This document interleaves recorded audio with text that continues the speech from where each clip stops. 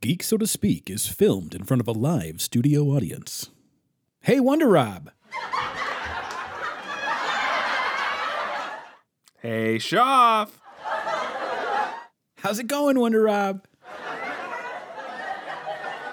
Oh, can't complain. That's great. You're right. It is great. They keep laughing. We're trying to record a podcast here, guys. We haven't said anything that's funny. Stop laughing. Look, shut up. All right. Never mind.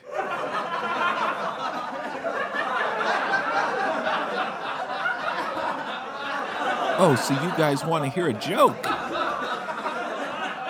Tell him a joke, Shoff. All right, maybe I will. How about this one? Why can't you hear a pterodactyl go to the bathroom? Because the P is silent.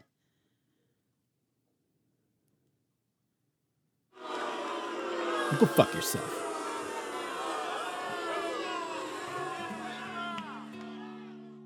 Come on, Shoff, well, it's time to record now. Yeah, Wonder Rob, I just can't wait to record now. We met on stage cause we like to perform now. We're best of friends co-hosting all of our shows now. It's time to celebrate our inner geek. With new shows for you to blast every freaking week. Come on, Shoff, it's time to let our geek speak. I hear you, Rob, my geek speak has crazy tech. We both love Marvel, DC's okay. Our content rocks, geek news all day. We're gamers too, we play for fun. I'm Trekkie proud, phasers to stand. Film and TV, our force is strong. Geek So to Speak, where you belong. Geek So to Speak, Geek So to Speak, Geek So to Speak, Geek So to Speak, Geek So to Speak, Geek So to Speak, Geek So to Speak, Geek So to Speak, Geek So to Speak, Geek So to Speak, Geek So to Speak, Geek So to Speak, Geek So to Speak, Geek So to Speak, Geek So to Speak, Geek So to Speak, Geek So to Speak. Welcome back, fellow geeks, to another episode of Geek So to Speak podcast, your source for all things geek. My name is Shoff, and I am one half of this dynamic duo. With me on the line is the vision to my Wanda. May I present to you the wonderful Wonder Rob. How you doing, Wonder Rob? Hey, everybody. Glad we got that studio audience out of here. Yeah, they were doing no good helping us out. No way, no how. I'm doing great, Shoff. Thanks for asking, pal. Glad to hear it. Glad to hear it. You are joining us, fellow geeks, for episode 137. And we just want to say thank you so much for listening to us. If you're new to the podcast, here's what we're all about. We're your source for all things geek. We're talking about movies, TV shows, video games, comic books. You name it, we're going to talk about it. And we have an awesome show for you. We always front end this thing with plenty of geek news, and then we back end this thing with a massive main topic. And today's episode is no exception. We are thrilled to bring you finally something from the MCU. It only took almost a couple of years. We have WandaVision to enjoy. So we're going to talk about our first impressions with the episodes 1 and 2 of WandaVision. Now, if you're not already a subscriber, please smash that subscribe button. And if you're feeling, a little generous, how about rate us 5 stars? How about review us? It doesn't take very long at all. In fact, on Apple Podcasts, they make it supremely easy to rate and review us. There's a little bonus. If you do so, we like to give you a little shout out on the podcast, but we don't just do it any old way. We get down and dirty. We take off our clothes and we do it very sexy. So, we get real low voices. We put on some sexy music. And I guarantee you will be hard pressed to find a better shout out on the podcast. Now, we have a lot to get to and not a whole lot of time to get to it. So definitely we like to sort of like start our episodes with getting kind of caught up. Wonder Rob and I are the best of friends and we talk every single day. But this past week, I'm going to tell you, it's been a little quiet on the Southwestern front. Wonder Rob and I have not been able to engage in our banter on a regular basis. We've both been super duper busy, and I've got an upcoming move. Wonder Rob's been basically managing this his business and just kicking butt, and so I haven't really been able to talk to him all that much. So I'm really interested to see what he wants to share, what's been going on for him this past week. So Wonder Rob, please, without further ado, what's new? Oh, man, the mic's been handed over to me? Oh, shoot. I wasn't ready for this. Okay. Well, I'll tell you what I've been up to this week, Shoff. Nothing really. How about you, pal? No, just kidding. Just kidding, folks. You know I'm not going to leave you hanging. You're right, Shoff. I have been super duper busy at work this week. Busier than normal, but it's paying off, projects and engineering what's-it-do's-its that I like to work on they're flying off the shelves, Shoff. So that's the good news. The bad news is I've been so busy at work, I haven't had a whole lot of time for my geeky extracurricular activities that I likes to do. Oh, yeah. But that being said, it hasn't been all quiet over here. First and foremost, Shoff, I told you a little bit about this, but not too long ago as a gift, I received the Lego Mosaic Iron Man picture. For those of you who don't know, it's essentially what it sounds like. It's a mosaic made out of Legos in the image of Iron Man. And I told you this part, Shoff, when I started it. I said, all right, you know what? I'm going to open it. I'm going to knock this thing out pretty fast. How hard could it be? It's only 3,000 plus pieces. Oh, and each Lego, they're just a quarter of an inch big. How hard could this possibly be? I have news for you, Shoff.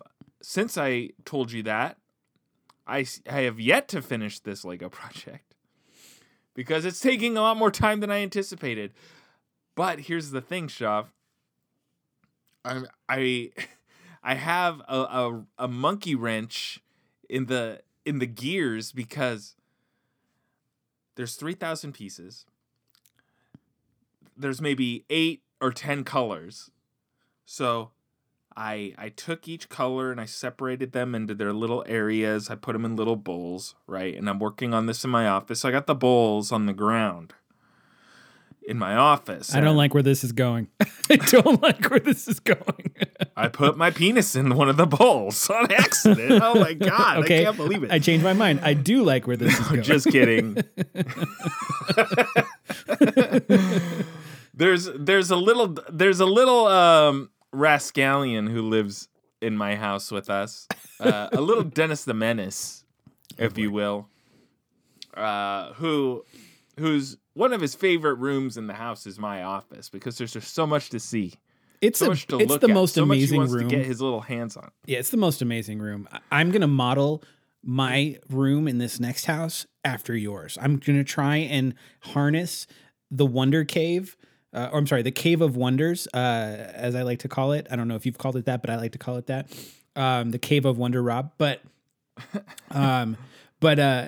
it's so beautiful inside there. I hope that, you know what you should probably do. I don't know if you've done this yet on our social media stuff, but you should take some pictures of your office for our listeners to check out because it is a beautiful thing. Oh, well, maybe I will.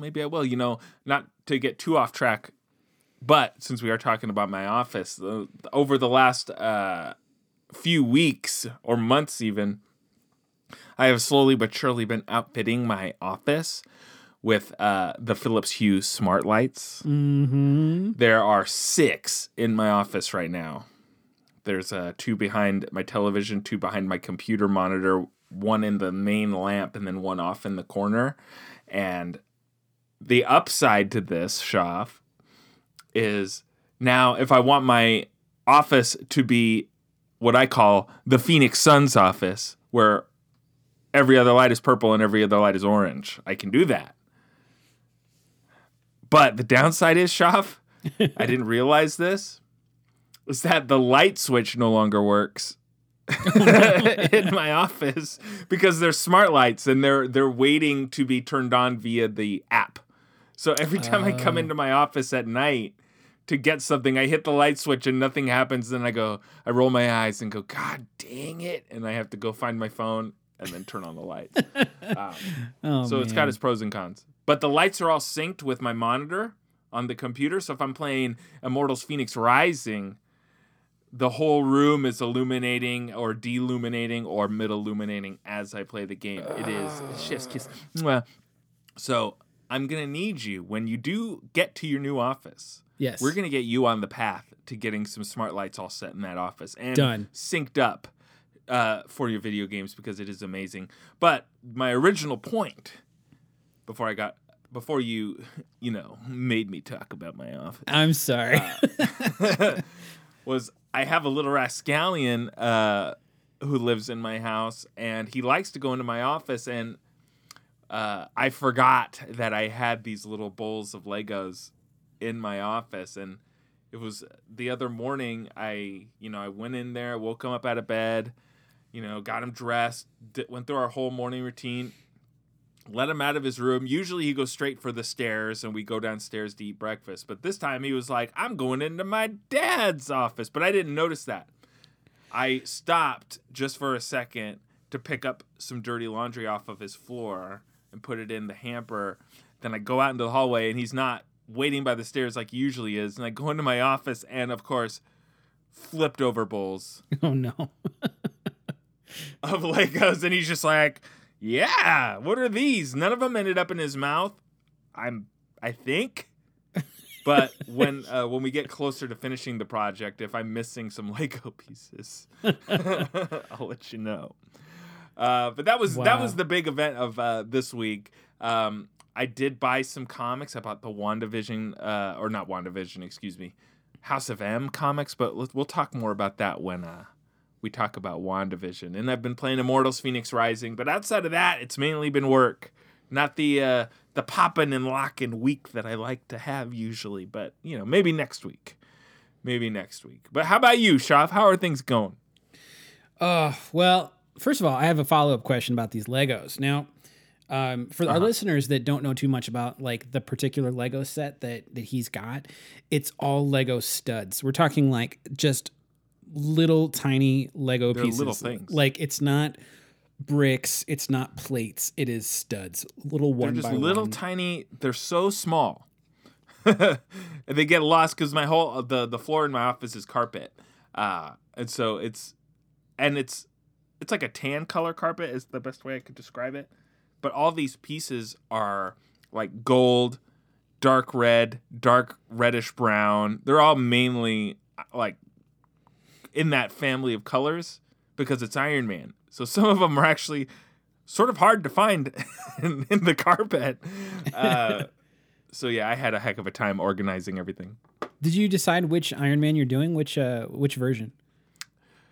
I was going to do the old school Iron Man 1, but after looking at them back and forth, I decided to do the newer Infinity War Iron Man. Okay. They also have the Hulkbuster, but I don't particularly like that design a whole lot. So I went with the Iron Man from Infinity War. Nice. I think I was leaning still towards working that on it. one too. Yeah, I have that set as well, and I'm excited to open it once we move. That'll be one of the first things I put up on the wall. So very excited about that. My past week. Let's see. I actually wrote down some notes because I always forget. Like I always think to myself, "Oh, I'm going to talk about this. I'm going to talk about that," and then I get on the podcast and it's complete utter meltdown of my brain, and I don't remember the things I wanted to say. But over the past couple of weeks, some things I've done, because I forgot to mention this last week, I finished Ready Player 2. We talked about we talked about this book on the podcast when it was first like revealed the synopsis.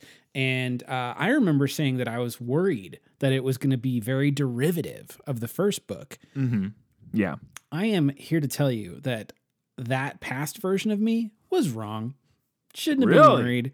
This book is just as good as the first one. It does not feel like a rehash. They really take it in a unique direction. I could not put the book down. I mean, I did, but I didn't want to. When I was done reading it, I put it down. I put it down. I couldn't because it was stuck to my finger. No. It was an excellent read, a lot of fun. I finished it very quickly. And it was like over 300 plus pages. So it was not like a short read, but I was able to really knock it out fast because it was very enjoyable. I'm not going to spoil any of the story for our listeners that want to read it, but just know that it is very interesting. I found it to be kind of timely because I had just gotten for Christmas from WonderRob probably the most excellent gift ever, which was the Oculus Quest 2. And with Ready Player 1 and 2 being based on the idea of going into a virtual world, every time I put on this headset now, I feel like I'm going into the Oasis or something. It's just like, so the timing of reading this book. Oasis. Oasis. That's a local reference. Feels so nice to something.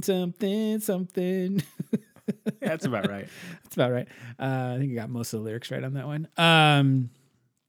But anyway, so I finished that book. That was excellent. So I highly recommend it for everyone who's on the fence. Should I check it out? I think, if I'm not mistaken, they've already greenlit a movie sequel to Ready Player One. How much it's going to be like this book, who knows?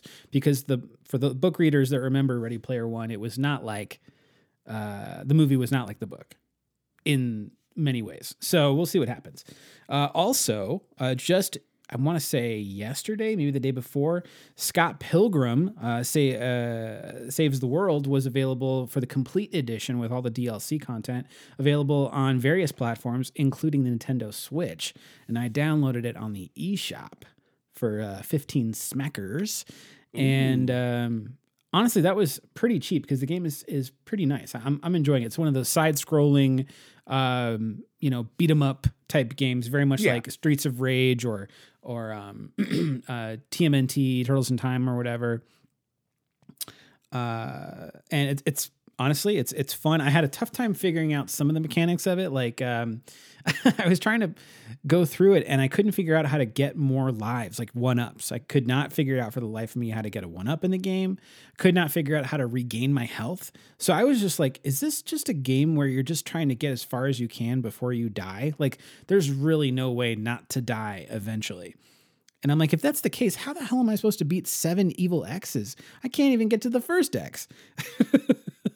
And I've got it on the lowest difficulty I'll tell you level. how. You get good, Shaw. You get good. Get good. So I found out that there's these stores that you pass by, and you can actually go in the doorways. And when you go in the doorways, it actually lets you into the store. And then that's when you're killing all these bad guys that keep coming trying and like punch you and kick you. You earn coins, and so you can spend that money at these shops and get power ups, basically.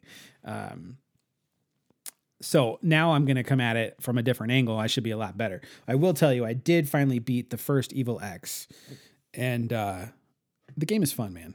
Soundtrack is cool.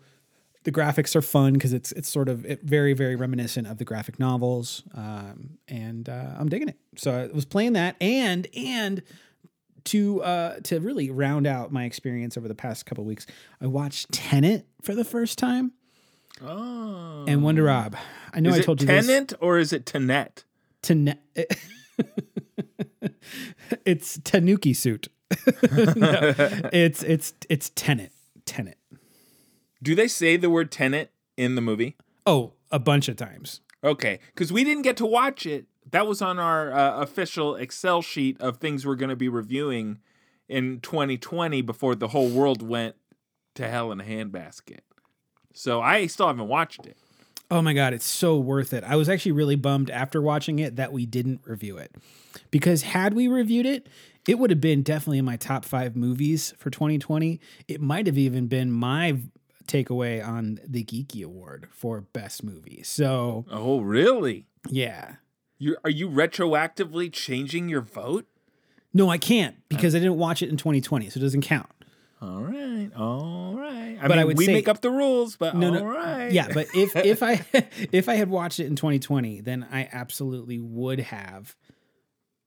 I'm not going to say it was my number 1, but I was going to say it would be in my top 5, and it might even be my number 1.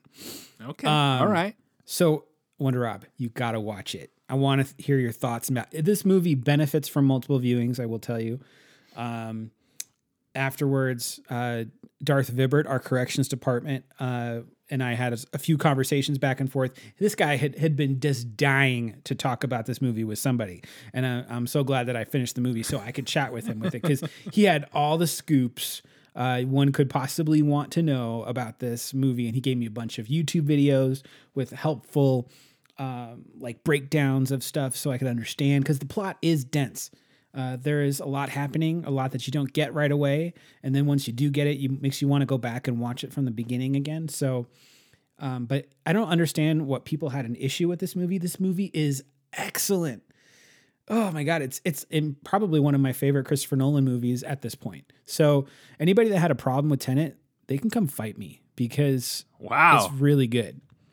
You heard it here, folks. Geek So to Speak podcast at gmail.com. Shoot him a line. Yeah. And I live in California. My name is Wonder Rob. But yeah, so that's been my week, other than just working, packing, and trying to keep my baby alive, which I've been doing a very good job of that. So yeah. Very nice. Very nice. Oh, one quick thing. We don't have to dwell on this, but it just popped into my head. One other thing that's been going my way this week, Shaf. Drag Race is back, my dude. Oh. Not only is Drag Race back, but Drag Race UK is back also. That means, I'm guns to watch 2 separate seasons of Drag Race for the next few weeks. Bam, bam.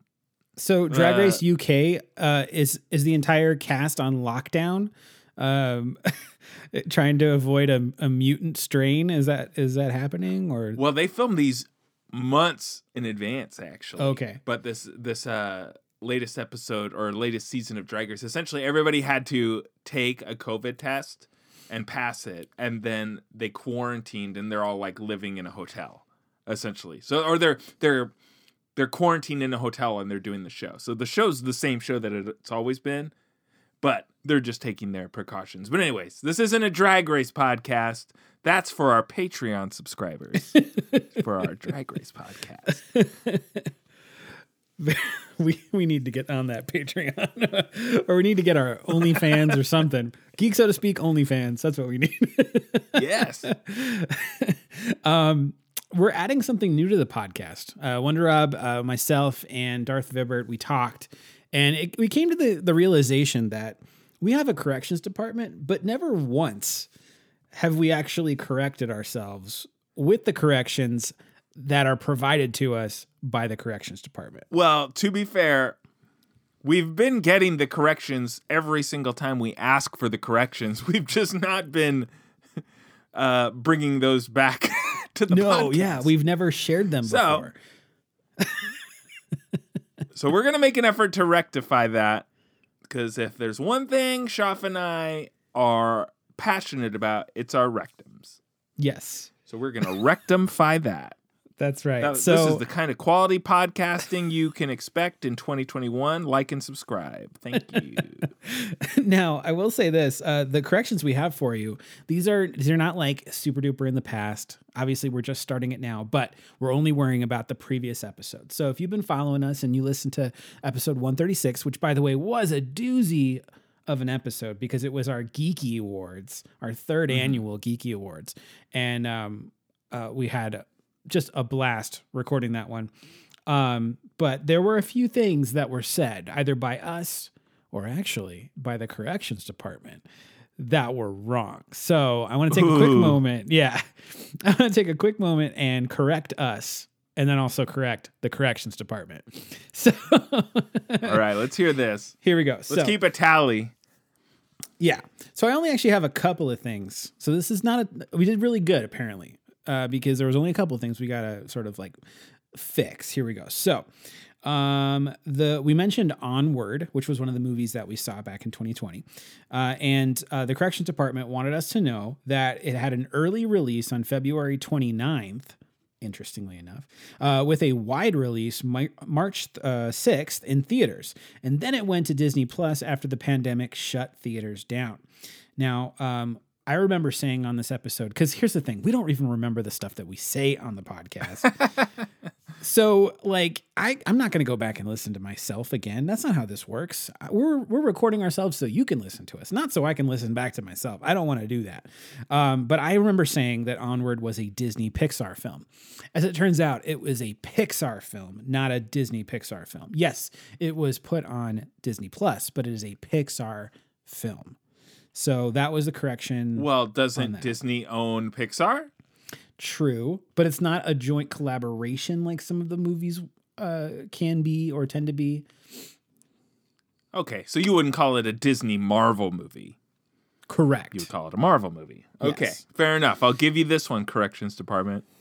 Now, that was a pretty minor error on my part, but what I will say is the corrections department had to issue this correction for themselves, and that is that during the In Review with the Corrections Department, a newer segment that we'll do and we'll introduce in a moment, we gave Darth Vibbert a chance to list out his best movies, his best TV shows, and he chose Watchmen, the miniseries on HBO, as his number one TV show for 2020.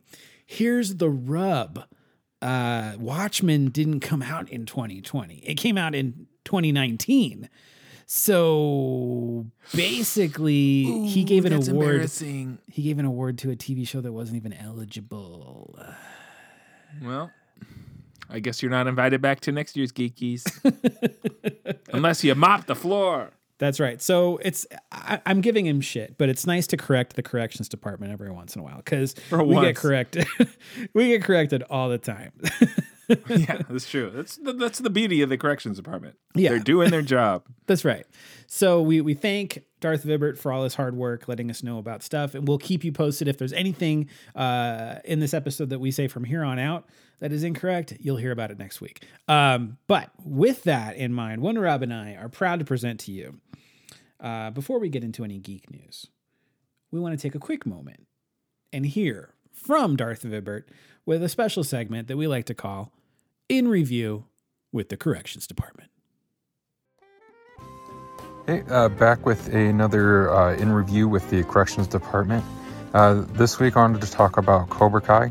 Me and my son have been watching it. Season 3 just came out on Netflix. We watched the first 2 seasons a little while back. But I introduced him to the films a few years ago, and he's really enjoyed them, and he's watching the show with me, and we both enjoy it. So it's been really fun to have something as a father and son together that we both equally enjoy. What I really like about it, though, is just like how it takes place 30 years after the films, and there's like little nods and here and there to stuff that happens with Daniel LaRusso and Johnny Lawrence. So if you're a fan of the movies, you'll spot little Easter eggs and whatnot. My question for you guys is that you've done the superhero showdown, but what if you did a karate showdown? Which one of you would be on Cobra Kai, and which one of you would be on the Miyagi-Do, and which one of you would win? All right. So last I listened to this, he said he was talking about Cobra Kai and watching it with his son. So that's cool. He also didn't make fun of us. So that's cool. He didn't have anything negative to say about us. So that's cool. So cool. Thanks. So cool. Yeah. Yeah. So anyways, that was a quick little bit from our corrections department. Now, Wonder Rob. Uh-huh. I have my whiskey in my hand. I know you're on your second bottle of wine. And I think it's time for some geek news. Wait. Don't play the bumper. Don't play the bumper, Shoff, because if I remember correctly, didn't the corrections department ask us a question on who would be a karate fighter? Oh, who would be fighting each other in karate? Thank you. You know what? I listened to the whole thing, but I didn't listen to it most recently, and I forgot that part. Thank you for correcting me. Do you want to re-record it? No, I don't. Or should we leave this in definitely too? Don't. No, okay. So okay, well, thank you for letting me know. Yes. Which faction would you be and why, and who, based on our choices, who would beat the other in karate, in the ancient art of karate? Well, He said the factions, but I don't remember them. So I'm just gonna say the Miyagi team or the red shirt guys is what I'm gonna say. Okay. Okay. So that's who you are? I would be on the Miyagi side. Who are you? The Miyagi side. Yeah. Okay. So for me, I got another confession to make. I haven't seen Karate Kid at all. Not a single one of them. Not 1, 2, 3. Not the next Karate Kid. Not the new Karate Kid. Not Willow Smith or whatever his name is. Jaden. Or Cobra Kai. I am a virgin and I've never watched Karate Kid, so I'm gonna have to step away from this and say that I am neither of those factions, but I am a Ninja Turtle. Donatello. So who would win in a fight? Cobra Kai, Mr. Miyagi, red shirt. Again, I haven't seen the show or the movie, so I don't know what I'm saying. But who would win in a fight? Shoff's, whatever he picked, or me, Donatello, the smartest Ninja Turtle? Safe to say Donatello. And there's a problem with this. There's a problem with this. You don't actually have any ninja training. Why? Do you have pizza or something? Yes, I know that'll give you pizza power, but I'm going to make sure you're not anywhere near pizza. No, what I'm saying is you don't have any karate skills. I actually have medals. I have trophies for karate. I have trained as a karate person. Hold up. A martial artist. Up. Yes. You're saying that I personally have no ninja training in this hypothetical situation where you were under this faction for Karate Kid and I was under the faction of the Ninja Donatello. I don't think that's what he was saying. Is what you're saying. I think what he was saying is who would win in a karate fight. And the truth is I actually would totally win in a karate fight because I actually trained karate, Shotokan karate, just to put it out there. I was a yellow belt 2 stripe. It goes white belt, orange belt, yellow belt. No. And then I moved out to Arizona. You're wrong. You're wrong. You're wrong, and I'm going to tell you why. I'm about to blow your mind right now, and you are going to concede. Here's the reason why. The true ninja master, the true art of karate. You don't fight, Shoff. You don't start fights. You end fights. You only use the power of ninja as a last resort, so we wouldn't actually be fighting. Okay. Boom. I do win. Thank you so much, Corrections Department, for that question that almost turned into a full-blown superpower showdown debate. It's true. But we only have so much time. It's true. Also, if we didn't actually remember the question that you asked, just let us know. Put that in your corrections list for next week, and we'll make an effort to listen to the question one more time before we start recording. Shoff. What do you want from me? All right. Now you can play the bumper. Play the bumper for Geek News. Geek News! Nude news. Okay, so time for some geek news.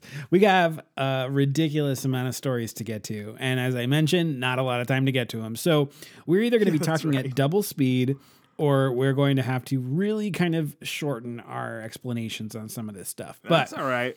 As is tradition. We wasted enough time. Yeah.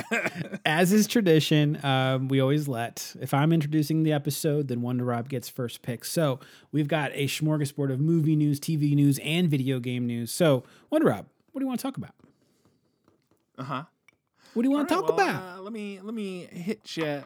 I'll hit you with some geek news. Here we go.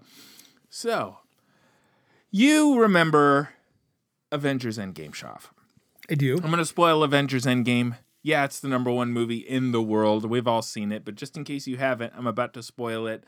Captain America becomes an old man in that movie and passes over the proverbial title, the proverbial torch to the Falcon, or at least that's what we're left to assume until we watch The Falcon and the Winter Soldier later this year. Anyway, Chris Evans is done. He's gone. He's kaput. He's no longer Captain America. He's retired from Marvel. Or is he, Schaff? Well, I've got some news for you. Out of nowhere this past week, Deadline kicked the doors down to the internet and said that their sources tell them that Chris Evans is, quote, cleaning the dust off of his Captain America attire as he is expected to reprise the role in the MCU. Schaff. Now, it's still vague, again, according to Deadline, whether the deal is actually closed, but the insiders say it's headed in the directions for Evan to return as Steve Rogers in at least one more Marvel property with the door open for a second film. Unlikely to be a new Captain America installment, but more than likely to be similar to something that Robert Downey Jr. was doing in Civil War or Spider-Man Homecoming. Now, I do have a lot more to go off of on the story, but first, I want your initial gut reaction, Schaff. You see this story. As a matter of fact, I might have presented this to you guys as, is this buzzworthy or buttworthy? And I think you said buzzworthy. I didn't say either. What do you think?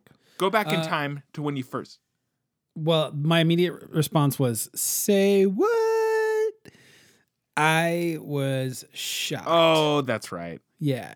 I was shocked that we're going to potentially get Captain America back in some capacity. Here's one of the main reasons is he's an old man now. Like, what's he going to do? That's true.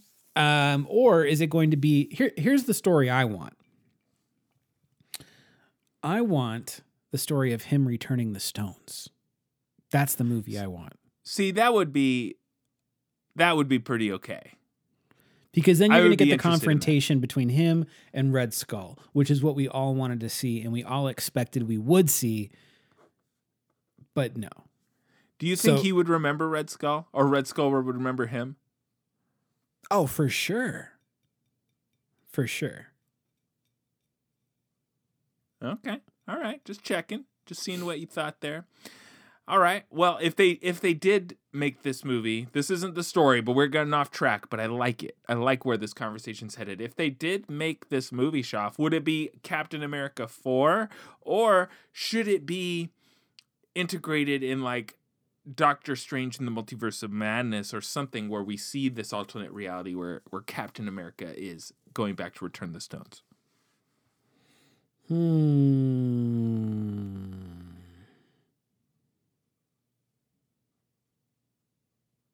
I don't know. All right. I think that it's too much. It's too much not to make its own thing, right? Like he has 6 stones to return. So I mean, that. How do you suppose Captain America went to outer space to return the Power Stone to Vormir or wherever it was? Well, I mean, this guy doesn't know anything. He didn't. He doesn't know anything. He's dumb. And he's a virgin. No, but I would assume that all that stuff was pre-programmed in because they used the quantum realm to get to all these places in the first place. All right. That's fair. That's fair. All right. Well, I don't want to disappoint you, Schaff, but after the story broke, not too soon after, Chris Evans chimed in and he hopped on his Twitter and he said, quote, "News to me." And that was about it. So if you recall, Schaff, in 2018, Chris Evans went on Twitter and said, "Officially wrapped on Avengers 4. It was an emotional day, to say the least. Playing this role over the last 8 years has been an honor. To everyone in front of the camera, behind the camera, and in the audience, thank you for the memories. Eternally grateful." He straight up said he's done. But you know how these Hollywood so-and-sos, especially in the Marvel universe, likes to lie about what they're actually involved in. We've busted him before. We'll bust him again, Schaff. Do you think he's a liar? Put it on the record right now. Say the words, Chris Evans is a liar. Say it. Chris Evans is a large-dicked liar. Whoa. You added a little a little just sprinkle on there of your own personal opinions. All right. Okay. All right. All right. So anyways, that's the story. It's up in the air. There is no confirmation if Captain America is coming back or isn't coming back. But we do know one thing. Schaff has saved those leaked pictures on his phone and remembers enough of them to use them. It's my screensaver. It's on my phone wallpaper. Excellent. That's what it is. So, hey, nobody's judging you except for us. All right. Well, I'm going to keep things. I'm going to keep things in the Marvel Cinematic Universe, but I'm going to move things along towards Disney Plus and the various Marvel series. Now, some recent news that came out yesterday. Today's what? Oh, yesterday. This was through the Hollywood Reporter, as far as where this news article came from. But we found out that we're going to have a very seasoned actor playing the villain in Marvel's Moon Knight, which we know is going to be featuring Oscar Isaac as the title character, Moon Knight, who, for those that don't know, is an ex-Marine turned mercenary with multiple alter egos. And he's basically like a conduit to the Egyptian moon god Khonshu, and also all sorts of other stuff. But he's got basically multiple personalities he's suffering from. It's a whole big thing. Anyways. It's a whole thing, you guys. It's a whole thing. And he hates Dracula. He hates Dracula so much. Now, I think this is really cool news because the person they've got playing the villain for this movie, they announced, is Ethan Hawke. Ethan Hawke was in Training Day. Goodness. He was in something with Winona Ryder. He's been in, movies. I'm going to his IMDb page right now, Shaw. He was in that thing with Angelina Jolie, Taking Lives.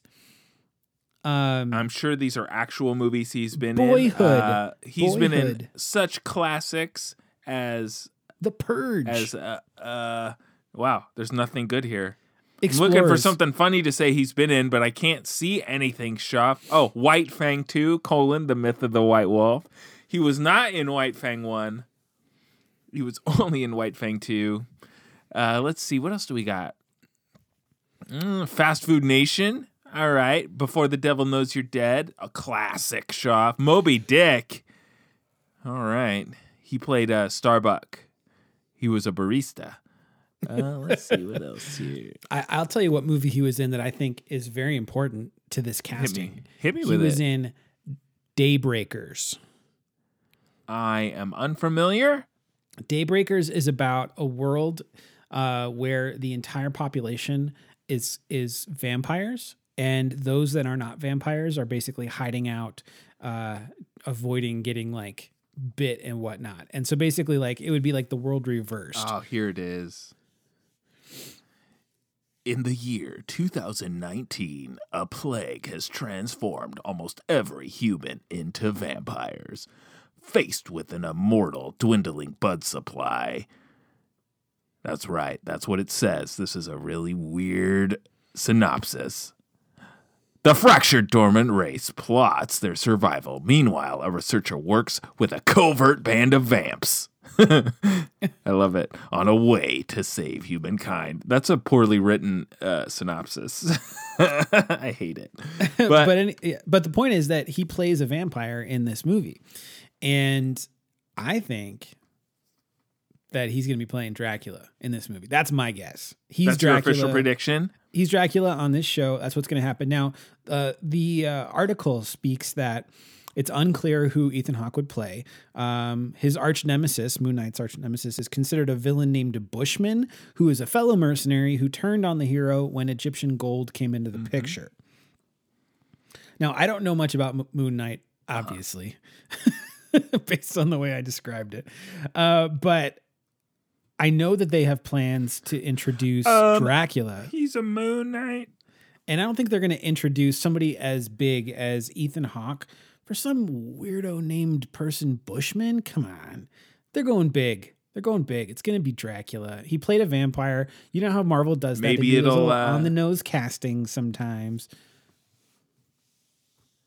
Maybe it'll tie into Blade. Question mark? Yeah. Oh, yeah, for sure. Good.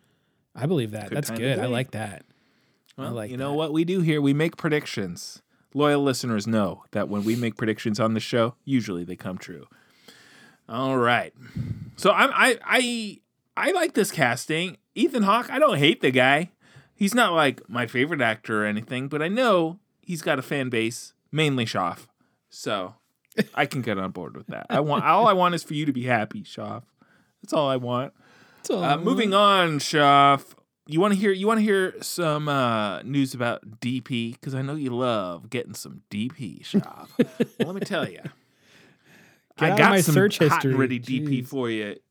You're going to be gaping with excitement after I give you this DP. Oh, my God. Deadpool 3 will be an R-rated MCU movie, says our Lord and Savior Kevin Feige.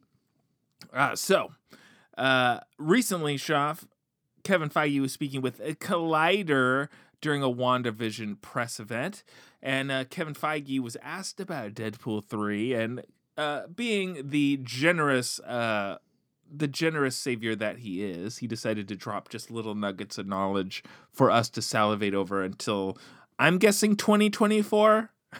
That's my prediction when Deadpool 3 is going to come out. He said this about the project, Schaff. Quote, "It will be rated R, and we're working on a script right now. Ryan Reynolds, that is overseeing the script. It will not be filming this year. Ryan is very busy, very successful actor. We've got a number of things that we've already announced that we now have to make, but it's exciting for it to have begun. Again, a very different type of character in the MCU, and Ryan is a force of nature, which is just awesome to see him bring that character to life." End quote.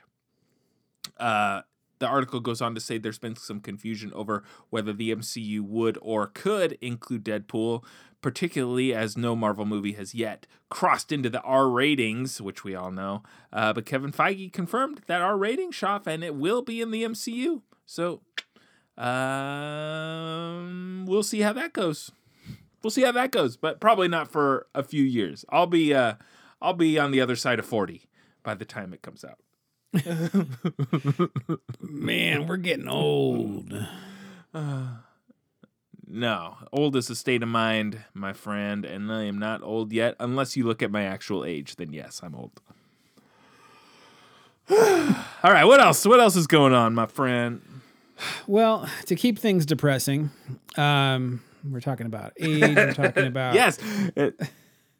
Geek, so to speak, synonymous with depressing. That's what we like to do around here. There's been some news going around. We're going to switch things over to the DC EU, if that even still exists. But we're talking about the characters that comprise the DC universe on screen. And there's been one character in particular that's been very outspoken about the experience that he had on the set of Justice League being anything but healthy, anything but respectful, anything but the right type of experience that one should have. And the person I'm talking about is Ray Fisher, aka Cyborg, from the movies. Now, there's been a lot of criticism, a lot of stuff in the news over the past months related to his treatment at the hands of Walter Hamada, Jeff Johns, even Joss Whedon. And I'm not about to rehash all of that, but Ray Fisher went to Twitter to confirm that he has actually been removed from the cast of the Flash movie. So he is no longer going to be in Flash or Flashpoint, whatever they're calling it. And he goes into a very long Twitter, double post explaining everything. And honestly, I there's always more than one side to every story. But in my opinion, if somebody is going to be as outspoken about his experience, there's got to be truth to that, he's not making all this up. What reason would he have to do that? He's been cast as Cyborg in a superhero movie. The DC is finally kind of kicking things off and figuring out what they're doing right and wrong and doing things better. And it's only going to get better from here. But his experience with Joss Whedon's behavior, his experience with Walter Hamada, who is he's the president, right? He's the president of Warner Brothers. Yeah, let's call him the president. That sounds correct. Actually, I thought Yakko, Wacko, and Dot were the presidents. Sorry. He's the president of DC Films. That's a cartoon reference. Walter Hamada. But he said that Walter's purposeful he's no attempt... Kevin Feige, I'll tell you that. No, he's definitely not. And even Ben Affleck agrees on that news. But Walter Hamada, apparently, according to Ray Fisher, he purposefully attempted to undermine the Justice League investigation in order to protect his friend and former co-president Jeff Johns. And then also Walter made an attempt to protect himself by contributing to the public dissemination of lies and misinformation about Ray and the Justice League investigation in the Warner Brothers Pictures September 4th statement to the Wrap. So there's just a lot going on, and I don't presume to know the entire story, but I will say that clearly Ray had a bad time. Clearly he was treated unfairly. And the response that Warner Brothers is making does not seem very fair with what's happening. So I feel for him. And if anything, but he's better off. If he's had that bad an experience, then he shouldn't be part of this, because it's an awful experience to be a part of. So I'm kind of glad that he's away from it. It's not it's not his choice, but he's better off without him, because if this is really what he's going down and experiencing, then he doesn't need it. Agreed. Let's agree to agree, Shav. All right. I don't have any jokes to say about that, because that's a very serious topic. So moving on, I have just a real tiny, quick little piece of news for you. Not much to dig into this, but Godzilla versus Kong, Shav. Well, first of all, who do you think would win, Godzilla or Kong? Godzilla. Without a doubt, Godzilla. Wrong, Kong. Anyway, we'll get back to this debate sooner than later, Shav, because I have some news for you. Godzilla vs. Kong has been moved up, Shav. The release has been moved up to March. So the answer to this age-old debate, we will not have to wait till the summer. We'll just have to wait a measly month and a half or so. There's not a lot more to report on this other than the fact that we're getting it early. So just place your bets now, folks. Actually, maybe I'll put up a poll on the Geek So to Speak Instagram. Who would win in a fight, Godzilla versus Kong? And then we'll come back to those results when we review this movie, I think, is what I'm going to do. Making a note now, jotting it down. Next story. Next story. Well, first of all, I want to say, I hope that they actually do battle, and I hope they do have a definitive winner. Right? Like, it better not be like Godzilla versus Kong. There's not going to be a definitive winner. And they fight and fight and fight, and they both get tired. Or they fight and fight and fight, and then a third adversary appears, and they have to team up to fight this adversary together. That's what's going to happen. Right. Like, that's what it seems like most likely is going to be the situation. You took it out of my mouth. It's exactly the prediction I was going to make. I would much rather... There's going to be a third monster. Well, we know that... what would the third monster be? Would it be its own franchisee like Godzilla and Kong? Like, what's a third monster movie character that it could be? Freddy Krueger? No, I think they'll bring Godzilla versus They'll Kong bring back Ghidorah, but it'll probably be like Mecha Ghidorah or something like that. All right. We'll put that on the prediction list. Because we'll put that on the list too. Remember at the end of Godzilla King of All Monsters, they presented like one of the heads of Ghidorah to like this guy who was, they were going to do some sort of like genetic blah, blah, blah with it. So I fully believe they're going to genetically engineer something. It'll be way worse than Ghidorah ever was or whatever. But yeah, that's my guess. They're like, see this head? I'm gonna fuck it. And then I'm gonna do something else with it. and it'll be a bad thing. Yeah. The combination of my sperm and this head will create a villain with the capacity to kill both Godzilla and Kong at the same time. Guys, I told you we're not supposed to let Carl near the head. Who gave Carl clearance? Oh my gosh. Moving on. Another bit of just quick news. Quick news is Netflix is actually going to have an animated Teenage Mutant Ninja Turtles movie based on the rise of the Teenage Mutant Ninja Turtles TV show. So the official TMNT Twitter provided this synopsis of the upcoming Netflix movie.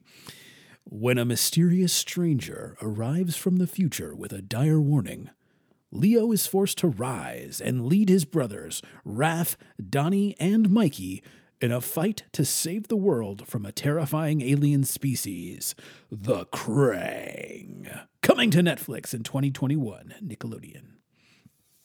Oh, man. So we actually reviewed this animated series, the first couple episodes back in 2018 on the podcast. So if you want to dip back into the archives, you can check that out. But I recall us liking it. It was definitely a unique animation style. The art was unique, and their powers, like their weapons, were different. I don't remember loving it, but I also don't remember hating it either. So I think, if I recall correctly, you weren't that big of a fan of the animation style, that it was too janky for your personal tastes. I don't like when they do that. Those harsh, like very sharp lines, like nothing's rounded. Everything has to like come to an angular point, and everything looks crudely drawn. It's just not my style. I just don't appreciate that kind of animation. I know it's kind of the thing, but I guess I really appreciate the older style of animation, the cartoons that I grew up with, and they were nothing like that. So they were not, the only cartoon that was drawn that way was Ren and Stimpy. That was the only one back then that was like in that sort of design of having those really sharp points and sort of crude approach. And now everything is like that. That's true. That's what the kids like these days. They're doing their dabs and they're doing their TikToks and they're looking at their crude drawings. I got my finger on the pulse of the youth, Shaw. All right. Moving on to some, let's talk some TV news. Well, this article that I'm going to talk about, it's TV news, but it could technically be movie news. It's living on the edge between both, Shaw. So I'll just leave it at that. Oh my gosh, I loaded the website and a video started auto-playing. I hate that so much, Shuff. All right. Anyway, here's the story. Marvel Studios' Kevin Feige, our Lord and Savior, once again, on the Netflix show characters, Shuff. You know, Daredevil, Iron Fist, Luke Cage, your favorite Jessica Jones, and such. Well, Kevin Feige went on record talking about these characters and gave us just a little bit of hope. Just a little bit of hope without giving us a clear actual answer, because that's what he does best, Shav. So, Marvel Studios president Kevin Feige was asked at a press conference for WandaVision if those characters who had been in the shows like Daredevil, Iron Fist, etc., were finished when Netflix decided to not continue with them.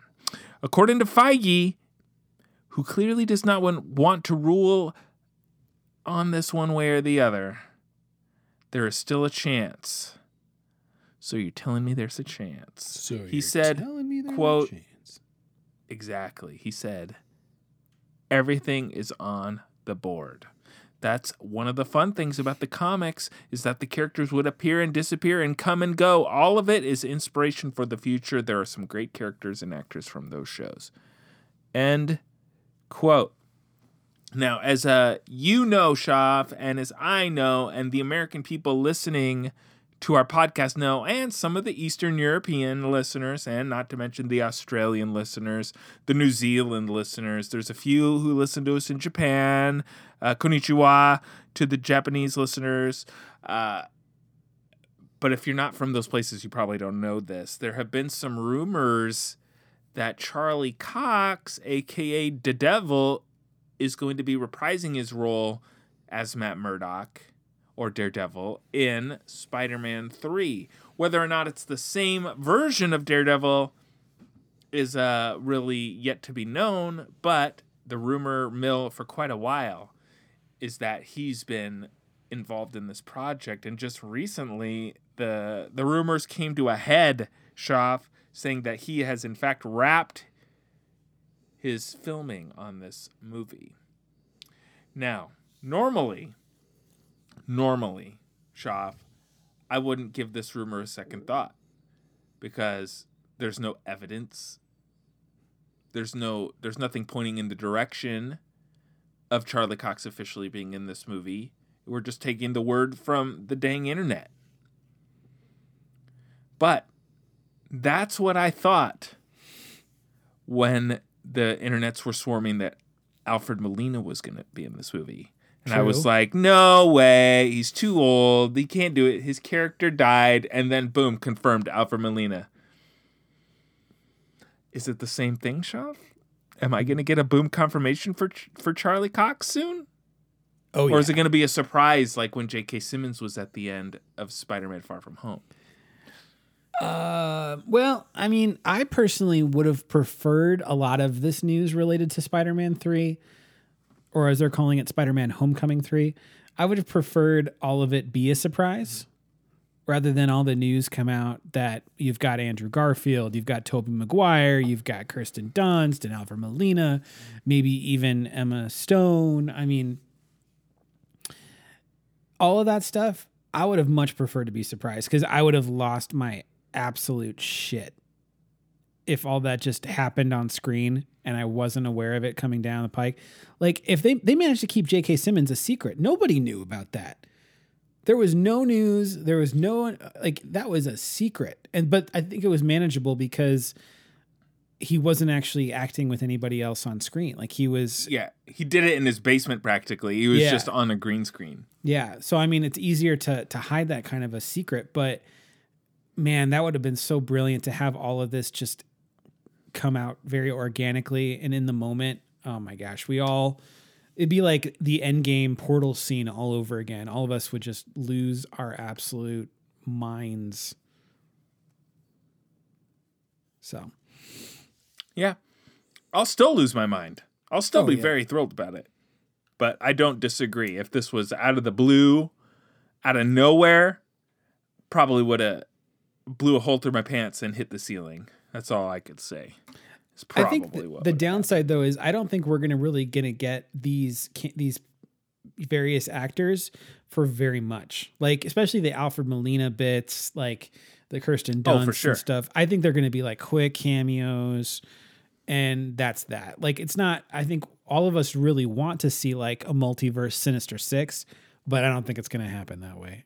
Unless they're just using this movie as the stepping stone into that. Maybe we'll get a full-blown live action Into the Spider-Verse movie after this based on how well it does. It's guaranteed $1 billion. I mean, that's a good point. It's going to make money. So that could be what's happening, but who knows? Because we also thought we were going to see a bunch of movies in the theater last year, and we didn't. So That's true. We've been wrong before. It doesn't happen that often, but we've been wrong before. What else is going on, Shaw? Just the other day, this was updated yesterday, we got our first details and first look images. And I'm sorry, I'm taking it back a moment to movies because we neglected to mention this one. Mortal Kombat, Mortal Kombat movie. We found out we got some first pictures of it. It's going to be in theaters and on HBO Max in April. So we don't have too much longer to wait for it, but it's going to be an R-rated movie. And the official photos that they shared, they have a picture of Mechad Brooks, who was in Supergirl as Jimmy Olsen. He's playing Jax Briggs. So Mr. Like metal arms. He's got like the crazy like cybernetic arms. Chin Han as Shang Tsung. Oh, we know Jax. Oh yeah. We know Jax. Hiroyuki Sanada as Scorpion. I'm really excited about that casting, by the way. That's really cool. Joe Taslim as Sub-Zero. Tadanubu Asano as Raiden, Ludi Lin as Liu Kang, Cece Stringer as Melina, Josh Lawson as Kano, Jessica McNamee as Sonya Blade, and a bunch of others. But anyways, the pictures that we see, we've got a few actually. So we're seeing some of a new character, Cole. We're seeing thumbs down. Boo. Cole, get out of here. We're seeing some interactions between Sonya Blade and Kano. They always have that rivalry, but Kano does not seem to have like his big old like cybernetic eyepiece like Terminator style. Maybe he gets that at some point in the movie. Maybe it's more or less implied. But right now he's suffering at the hands of Sonya, which is appropriate. There's also a shot, and I think this is from the beginning of the movie, between Sub-Zero and Scorpion, a battle between the two of them. Neither of them are wearing masks, but it looks pretty vicious between the two of them. We got some Liu Kang, Kung Lao, which I'm pretty sure, if I'm not mistaken, Kung Lao, I think, is Liu Kang's uncle or something like that. Maybe. He could be his funkle, his fun uncle. Yeah. Most likely. And then there's a picture of Jax, and it looks like he's about to rip a loaf of bread in half. I don't know what he's actually got in his hand, but it looks like he's a got that loaf sweet of bread. robot arm, though. Yeah. There's another picture of Kano. He's got some scratches on his face and looks like his eye is red. So there's also some Sub-Zero with his frozen powers. Anyways, the shots are looking really, really good. There is not a trailer yet for this movie, although there's a lot of really good fan trailers out there that make you think you're watching the correct trailer, but you're not. Yes. I got tricked. And Shav had to be like, that's fake, right? And then that's when I threw myself into traffic. That's when he tried to sell it off like he knew all along. I knew it was fake. I think it looks good. I still like it. I still like it. I still did like it, Shav, but thanks for embarrassing me on this public forum. Apparently, though, this is going to be the first movie to feature fatalities. Ooh, was there any fatalities in the first Mortal Kombat movie? I can't remember. No. Off the top of my head, if there were. I mean, there were moments where I Shang Tsung remember would say thinking that finish him, first. but He said, "Your soul is mine." And then he pulled that soul out of that guy. Does that count? That counts. Well, I loved the first Mortal Kombat movie, Shav. But then I grew up. I escaped my adolescence. And the last time I watched it, it's been years since I've watched Mortal Kombat. But I remember thinking, wow, it's not as good as I remember. But I am going to make another prediction about Mortal Kombat right now. I feel like when this movie comes out, Shav, probably the week before, schedule's pending, we're going to do a Geek Movie Torch of the original Mortal Kombat to get ready. But That's my prediction. Do you think of the Mortal Kombat movies that are out there, is the first one really the torturous one, or is it the second one, Mortal Kombat Annihilation? Be the second one. You're right. It might be the second one. You're right, Shav. Maybe we'll do a geek movie Geek torture movie double torture? retrospective. Like remember when we did the retrospective of the Bill and Ted movies? That's true. Maybe we'll do it retrospective style. Okay, I like that. We'll get back to you guys on that. That. We're shooting in the dark right here. But anyways, it's we've been told that this movie is going to have tons of gore. It's going to be very, very, very bloody, and we're going to have fatalities. So we have a lot of violence to look forward to. It's going to be true Mortal Kombat, very, very, very raw and vicious, and hopefully somebody pulls somebody else's spine, skeleton, and like skull right out of their body. That's what if we're talking fatalities, we better get like real fatalities. Like, and I want to hear somebody yell, "Toasty!" I'm going to tell you one thing. If I don't get a scene in this movie where Jax or anybody goes to finish him, and instead of brutally murdering him, balloons fall down from the air, and he pulls out a cake, and then he doesn't hand it, or does hand it to the other person, and then starts tap dancing, and then there's confetti everywhere, and horns, and lots of bright lights, and it says friendship. I'm deleting my HBO Max subscription. I am deleting it. Or maybe a babality. Or remember Animalities? Remember when you were a kid and you'd be talking about Mortal Kombat with your friends and you'd be like, have you heard of the nudalities? Oh, yeah. You haven't done the nudalities? Oh, you got to try the nudalities. And you would like try to figure it out and you would just go to bed hard and lonely. Oh, that didn't happen to you. I mean, me neither. I heard about this sort of thing when people were playing Mortal Kombat when they were kids. So don't repeat any of that information. For the animalities, did they call them animalities or did they call them bestialities? Schaff with another zinger right off the dome. This is why we're your Geek News podcast, ladies and gentlemen. Oh, man. All right. Well, moving things back to TV, because what's what we were talking about. This news comes from IGN. Specifically, it's about Amazon's upcoming Lord of the Rings prequel series, which is going to be delving into the Second Age. So Amazon Prime is going to be bringing to us sort of a backstory of the Second Age of Middle Earth. So we're going to be getting a lot of information about what happened. Now, this is all taking place prior to the events of Lord of the Rings, the Fellowship of the Ring. It's going to take place prior to The Hobbit and all of those stories. This is way before all of that. So I'm not going to go into all the details of it, but it's going to have Sauron be the main villain of this. And this is before he is like cast out and just sort of like an amorphous force and an evilness. Like he's like an actual like bad guy. So it's going to be pretty interesting. And I just want to put it on your radar that we're going to get to see more of the Second Age. Now, for those that are wondering, have I ever seen anything from the Second Age? Yes, you have. The opening of the Fellowship of the Ring actually depicts the end of the Second Age. So that's when we see Sauron and he has his ring and he gets his hand chopped off, right? So that's when the dude takes the ring. So that's pretty much going to be the end of the Second Age. So we're going to get to see what happened before all of that in this Amazon Prime series. So we can look forward to that. That's all the news I have for that. Just want to put it on your radar. Well, that's some geeky stuff, Schaff. That's a little too geeky for me. Just kidding. You know I love it. Moving on, let's talk some Vidya, Schaff.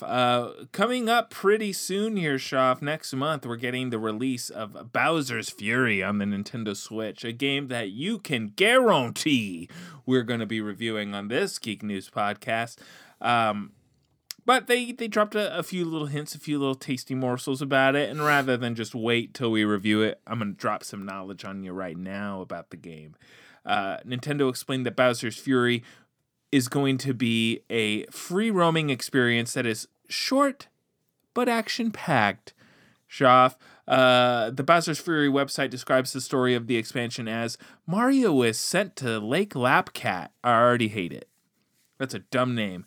Mario is sent to Lake Lapcat, where everything is cat-themed. Oh boy. And Bowser has gone berserk. Team up with Bowser Jr. to help his dad chill out in this short but action-packed standalone adventure. Ooh, you know that's going to be fun, Schaff. Cat-themed island? Tell me that's not your dream vacation. Schaff, cat-themed island. I want to play that right meow. Yes. I was waiting for the cat puns.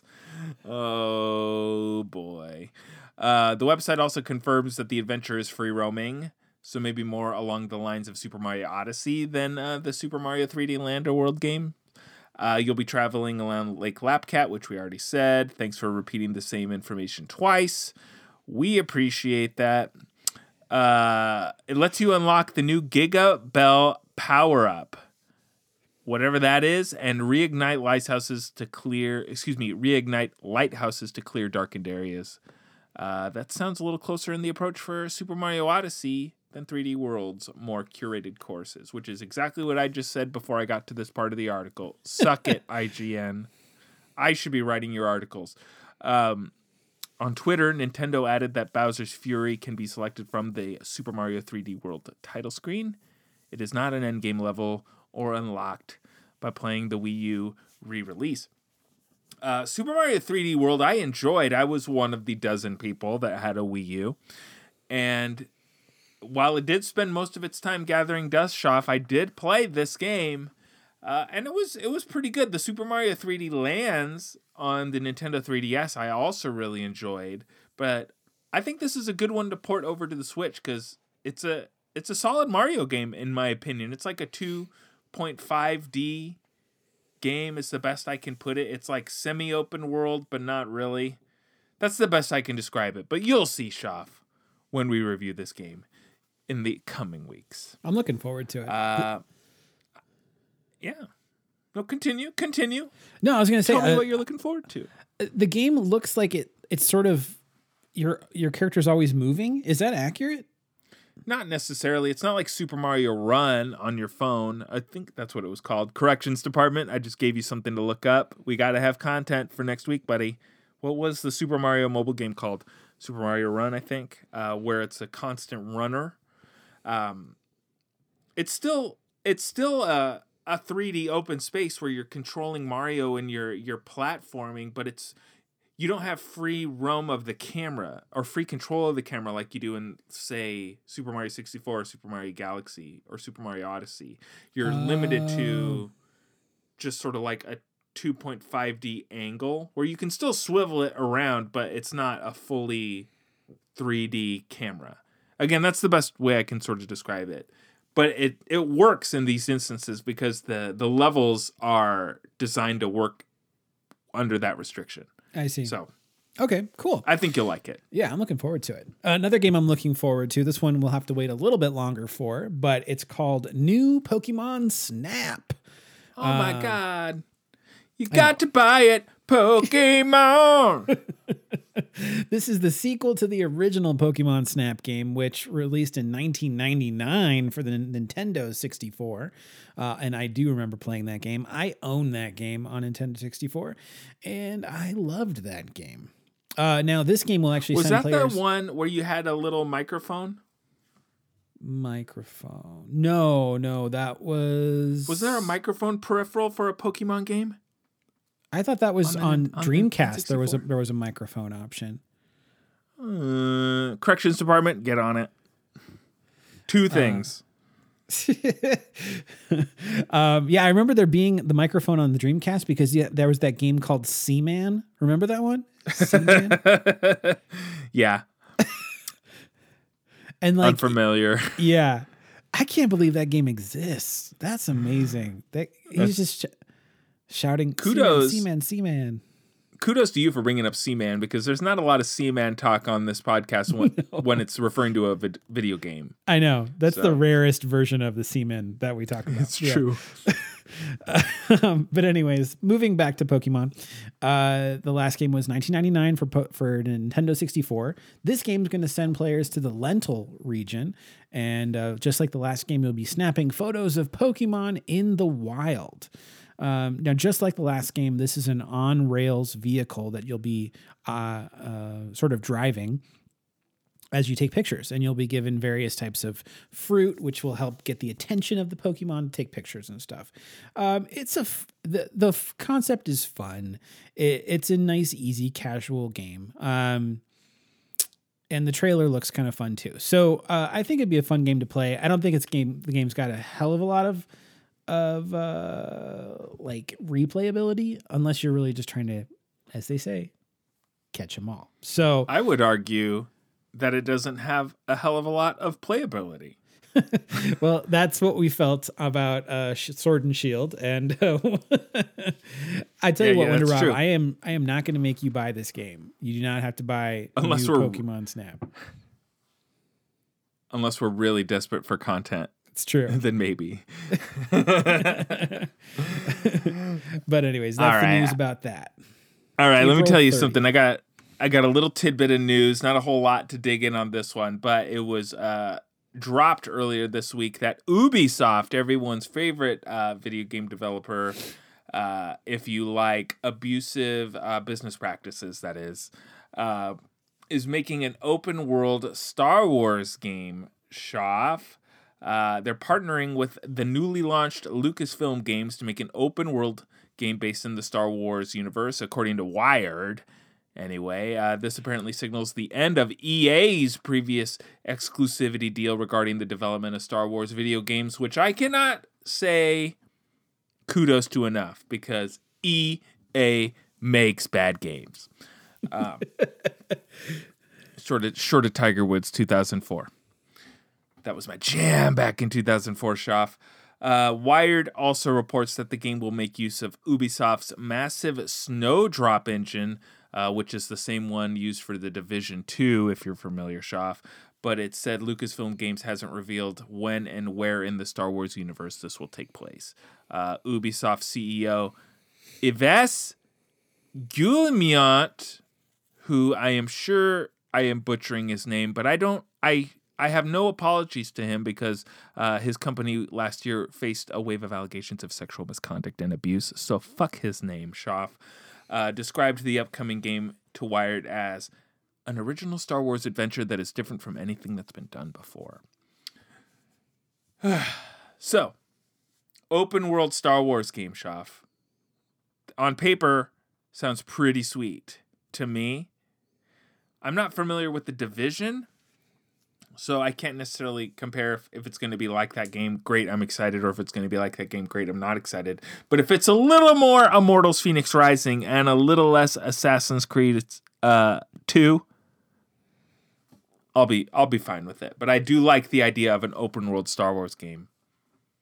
I do like it. Yeah, I think it's really going to be all dependent on the fact of if you can do space travel. Like, it's open world, yes, but how open world? Are we saying it's only open world in the sense that you're limited to one planet?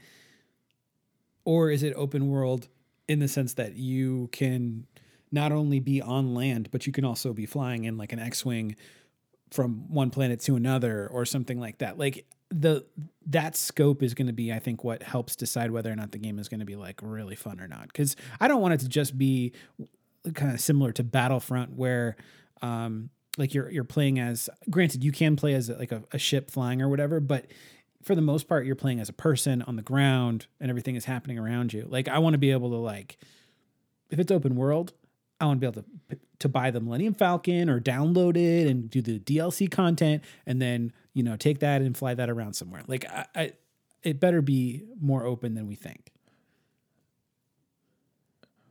Well, it doesn't. What it sounds like you're describing is the Outer Worlds, but with Star Wars is what it sounds like. Or what's the game that you really liked? The procedurally generated planets game. I'm totally blanking. No Man's Sky. No Man's Sky. Yeah, scratch the Outer World. Corrections Department, you don't have to correct me on that one. That's not what I meant. No Man's Sky is what I meant to say. It sounds like you're describing No Man's Sky, but Star Wars is what you want. Basically. Yeah, basically. If it's an open world, open world to me doesn't necessarily, or at least even with Star Wars, the thought of going planet to planet didn't really strike me. I was thinking more like giant open maps, like Skyrim style sort of traversal, but it's set within the Star Wars universe. Either one of them sound pretty good to me, though. So I'll keep this one on my radar, despite the fact that Ubisoft, they have some questionable business practices. But I do like Immortals Phoenix Rising. Would recommend you guys. I just unlocked a Phoenix in that game, Shoff, and now I have a Phoenix following me around fighting bad guys. I love it. That's awesome. I love it. It is awesome. Anyway, moving on. One more story, Shoff. Yeah, one more story. This is also in the video game realm. So you're going to want to grab your fedora. You're going to want to grab your trusty bullwhip and get yourself ready because Lucasfilm Games announced that they're also going to be working on a new Indiana Jones game. Now, this is coming from the award-winning studio Machine Games, and executive produced by game industry icon Todd Howard of Bethesda Game Studio. Now, this game is supposed to be wholly original, so it's not going to have, not going to be dependent on any of the previous movies that we've seen or the ride at Disney properties. But the teaser that they released this past Tuesday, as far as clues gleaned from it, it kind of seems like it might take place around the Vatican City. There's a plane ticket to Rome dated for October 1937. And also the promo included footage of a map for the Sistine Chapel. So don't know what it's going to be about, but we know it's going to be featuring Indiana Jones, and there's probably going to be some snakes. Why'd there have to be snakes? I just hope that they have... Thank you. I hope they have Harrison Ford reprising his role in from a voiceover perspective. I think that'd be awesome. And if it's a bad game, then it belongs in a museum. That's all I have to say about that. Excellent work. Excellent. What do you think about this news? I'm not super excited over the idea of an Indiana Jones game. And I think because to me, it feels like it would be like the Uncharted games already feel like Indiana Jones games to me. So are they just going to make an Uncharted game, but with Indiana Jones, or are they going to take it in a whole new direction? Or are we going to get an open world Indiana Jones game, Shaf? Or, oh shoot, I just thought of the perfect thing, Shaf. Get ready to have your mind blown. Indiana Jones video game makers, if you're listening to this, which we know you are, friends of the show, feel free to credit me for this and give me money. It's an Indiana Jones game, Shaf, but it's essentially the Spider-Man game on PS4, but you're swinging around with your whip. $1 million. Killing Nazis money, please. Yes. I love it. Yeah, no, I don't hate that. I don't hate that. Even if they did a video game version of the ride at Disneyland, like flesh that out to be a full-fledged story, like that'd be kind of cool. What? We always call it Indiana Jones. You go to Disneyland and you say you want to ride Indiana Jones. Yeah, let's ride Indiana Jones. What's the full name of that ride? The Indiana. Now this Jones... is embarrassing because I go to Disneyland all the time. And the Temple of the Forbidden Eye. Temple of the Forbidden Eye. Yes, it hit us at the exact same time. I just had a totally brain fart on that. Oh, all right. Well, good to know. Make a video game out of that. All right. Well, that was a lot of geek news, Shaf, and we're like an hour and 15 minutes into the podcast. I'm guessing ? Yeah. Hour and 20 minutes maybe. So let's do this. Take a real quick break. Just a real quick one. Let's not waste any more time talking about geek news. These people are waiting for our review of WandaVision. So let's scoot. Let's not make this last any longer, Shaf. We don't want these people to be waiting because they've listened to us so long already. So the last thing we want to do is stretch this out for any reason whatsoever. I'm like, what? Let's take a real quick break. We'll tell you guys, the listeners that is, where you can find us on social media. And when we get back, we are going to discuss WandaVision. Hey gang, it's Wonder Rob again. And Shaf's here too. We just wanted to take a quick break to let you know where you can find us on social media. That's right. Catch us on Twitter at Geek So To Speak PC, where I'll be tweeting and retweeting all of the latest geek news. Also, find us on Facebook and Instagram at Geek So To Speak Podcast, where yours truly will be serving up those deliciously geeky posts, not to mention memes, trailers, articles, videos, and much, much more. While, of course, Shop celebrates his inner geek on Instagram with all kinds of geekgasm, inducing pics. and memes. If you're enjoying what you're hearing, let us know. Find us and follow us, rate us and review us on iTunes, SoundCloud, and Google Play. We got new episodes every week, so don't forget to tune in. Same geek time. Same geek channel. Yeah, we're back. That's right. We are back. We are done piddle farting around. That's a new word I learned today. Piddle fart. What? Piddle farting? Yeah, piddle farting. When you piddle fart, it means that you basically waste time like doing nothing. That's the first I've ever heard of that word. Yeah. So All right, I well, vowed good to know. I vowed to Sarah that I would use this on the podcast in some capacity. So I just found a place to use it appropriately, and now we're moving on. So, but yeah, we waited patiently, folks. We waited so patiently. After Spider-Man Far From Home, we had to just sit on our hands and wait because Black Widow was supposed to come out and it didn't. And then it was supposed to come out and then it didn't. And then it was supposed to come out and it didn't. And then the Falcon and Winter Soldier was supposed to come out and it didn't. And they switched things around and WandaVision finally debuted. And they put 2 episodes in our hands on Friday morning and said, Yeah. enjoy. And we'll be back next week. And Wonder Rob and I both watched these first 2 episodes. So we're going to bring our first impressions, our first and second impressions.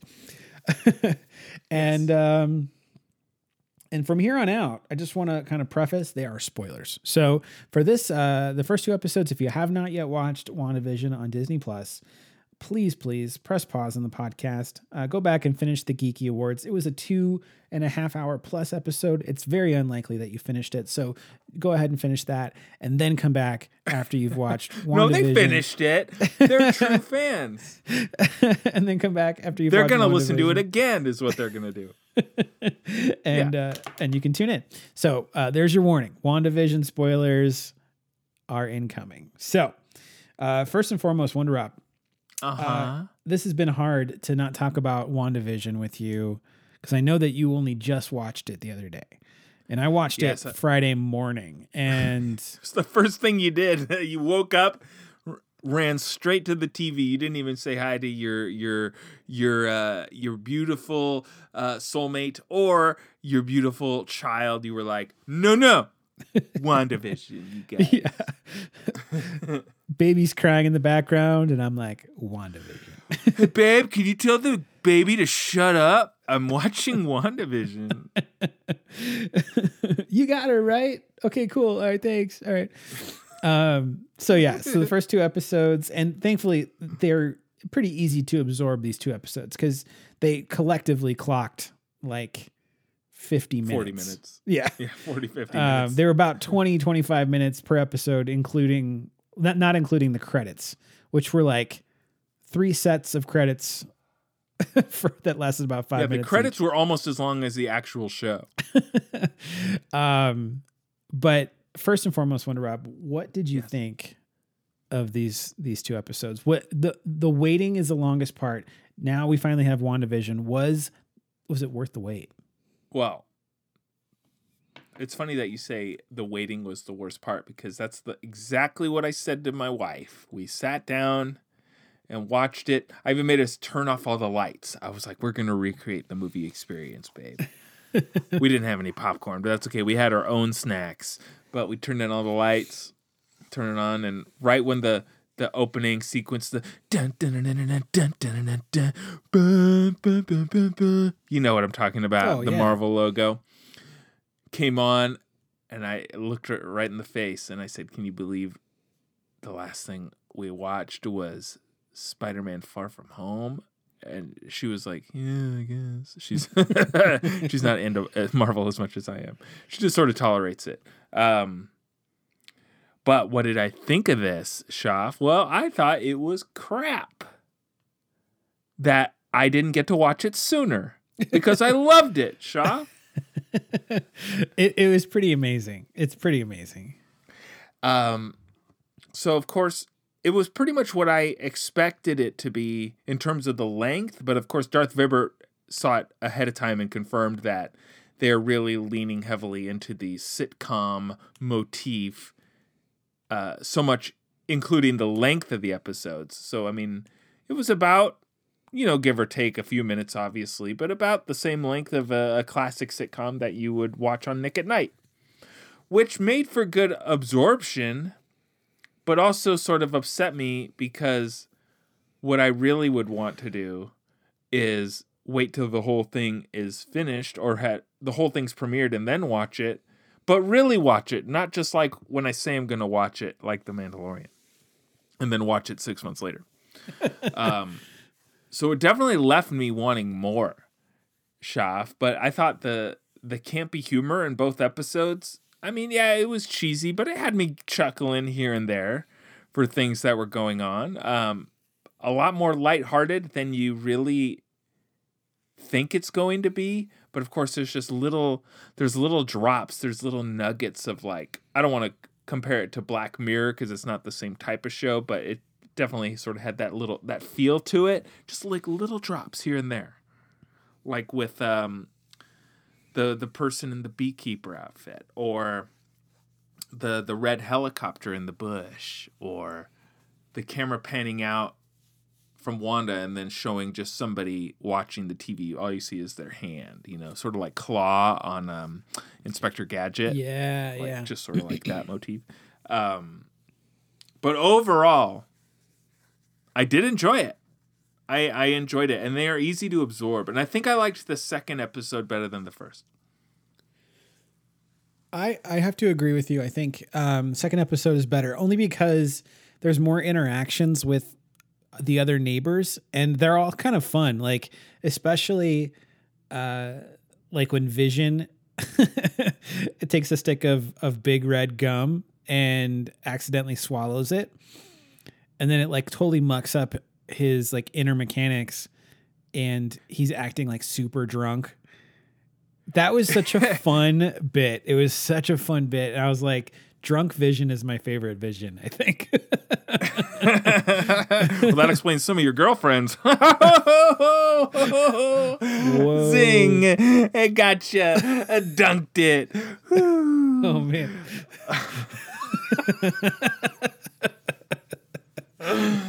Thanks for listening to us, everybody. That was our podcast. There will not be another one next week because we're the end of the podcast. All his girlfriends have been hot. That's what I'm saying. Come on, that was too good of a joke to pass up. Anyway, no, I don't blame you. I liked when he swallowed the gum. I liked that they did the cutaway shot of his inner workings was just like a little animation of gum, like hand drawn animation, old school style. That really made me laugh. I liked that. So the first episode is sort of framed and meant to mirror the styling of Dick Van Dyke's show or I Love Lucy. Yeah. And then the second episode was sort of more geared towards like Bewitched or something like that. So from the 50s to the 60s. And then by the end of the episode of the second one, they actually start to turn into color versions of themselves. And you have to assume that they're going to be into like the 70s in the third episode. Not only that, but we find out that Wanda is pregnant, and that's happened pretty dang quickly. Of course. And all throughout that second episode, they're like talking about that this talent show that they're doing is for the children, for the children. It's almost like cultic the way they're saying it. And there's no children in the episode at all. Yeah, right. Exactly. There's not one kid in there. So we also see, as Wonder Woman talking about, the beekeeper. We see the person watching Wanda from the TV screen. We hear a voice on the radio that's sort of hijacking the signal, trying to talk to Wanda and ask Wanda, who's doing this to you, Wanda? Wanda, can you hear me? Can you hear me? And we recognize that voice to be Randall Park, playing Jimmy Woo, who is an agent of S-Word. And Shit. so what's that? Shit. The S word. Yeah, S-Word. Oh, sword, you mean? Yeah, right. You got me again. Classic shot. So we're seeing the Sword agency, and we might have seen Sword at the end of Far From Home with Nick Fury being up there on that Skrull station. That might have been a Sword station called the Peak. We don't know for sure, but it might have been. But Sword is taking a very vested interest in what's going on in the town of Westview, and specifically what's going on with Wanda. And either they're controlling the experiment, or they're trying to help Wanda out of the experiment, or they don't know what's going on, but they're trying to solve the problem. I'm not quite sure. Do you think stop her from doing it? Yeah. Do you think that Wanda is the one who has caused all of this to happen? Or do you think that she herself is being controlled as well? I'm leaning more towards she's doing this because she's the one making the choices. Like at the end of the episode, episode 2, where she sees the beekeeper and she goes, no. And then she just says, rewinds it, and it all resets. And she's like, nah, I'm pregnant. And now we're in the 70s, bitch. So I have a feeling like this is more all her doing. Maybe she's coping with the loss of Vision and her brother or something like that. But something sort of snapped with her, and she's making this happen. Is what I think is going on.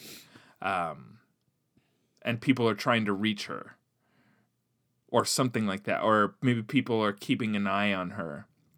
Because Sword, in this instance, SHOF stands for sentient weapon, something. Corrections Department, get on it. Actually, let me look what that means real quick. I'm just totally blanking on it. Sword acronym, WandaVision. I had this in front of me. Here we go. I got it. Sentient Weapon Observation Response Division. Thank you. I just really had a real brain fart on that. Which would be really interesting if at the end of Spider-Man Far From Home, as we all know, Nick Fury, although they don't say it straight up, they pretty much hint that Sword is happening at the end of Spider-Man Far From Home, but he's in outer space with the Skrulls, so I'd be really interested to see how these two are connected, if they even are. Just something to think about. Something to think about there, Shafi. Now, here's the thing. I'm kind of on the other side of things. I think that, yes, she's probably partially creating this illusion, but there are plenty of instances where, her neighbor, Agnes, knows more than she's letting on. There's lines where she says things like, "Oh, look who it is, the star of the show." She's sort of meta. She's in it but beyond it.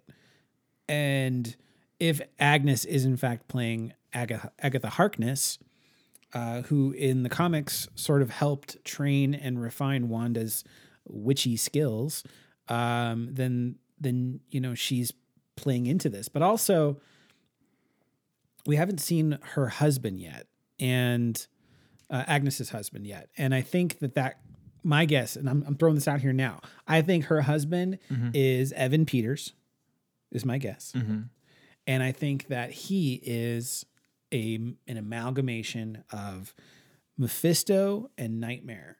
And because there is a comic book storyline in which Mephisto is sort of trying to get Wanda to, putting her in a scenario to have kids. This is sort of prompting all of that to happen. And there was a line where Dottie, I think is her name in the show. She's the one who's running the talent show or whatnot. She says the devil's in the details. Yeah. Mm-hmm. And then Agnes says to Wanda, that's not the only place where he is, or something like that. Almost like she knows where he is, like the devil. And Mephisto being the devil, I think there's more to it, and that would be a massive villain in the Marvel universe who we have not seen in We've not seen him in the MCU. We've seen him in the Ghost Rider movies of way back when, but could you imagine Peter if Fonda. Phase 5 starts, or excuse me, Phase 4 starting, biggest movie in the whole world, Avengers Endgame, Thanos, and they're like, oh, you thought it couldn't get any bigger than Thanos? Guess what? The fucking devil. It's in WandaVision.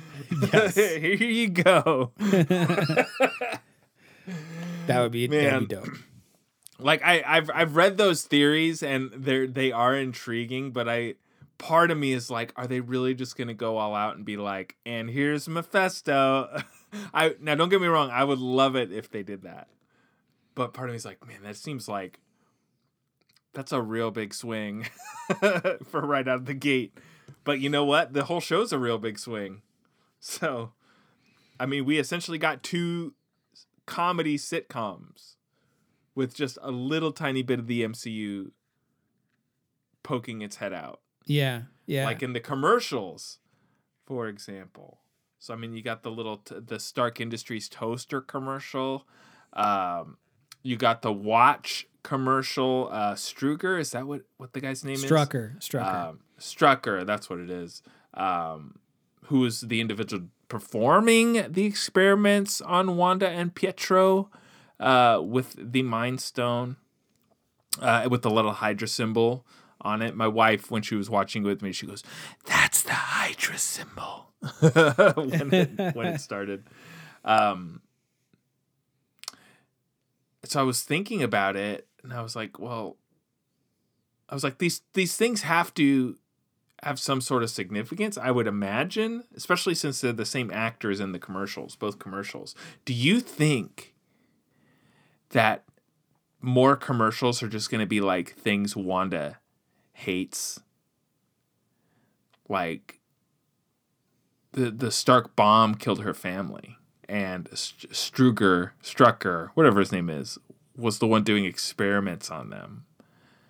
So, like, are there going to be more things that are like in these commercials where they're just the negative aspects of Wanda's life? Does that make sense? Yeah. I mean, that's not a bad theory. I like it. I'm really interested to see where they go with this. And right now, these are just commercials, but there's no interaction with the commercials. Like, is there going to be sort of like a bleed through in future episodes, or is it going to be a standalone thing? Like, I'm not sure. I also thought it was interesting, and I don't know if it was intentional this way, but remember when, spoilers for Infinity War, when Vision's Mind Stone gets ripped out of his forehead and he turns totally gray, right? Yeah. Because he's powered down. Mm-hmm.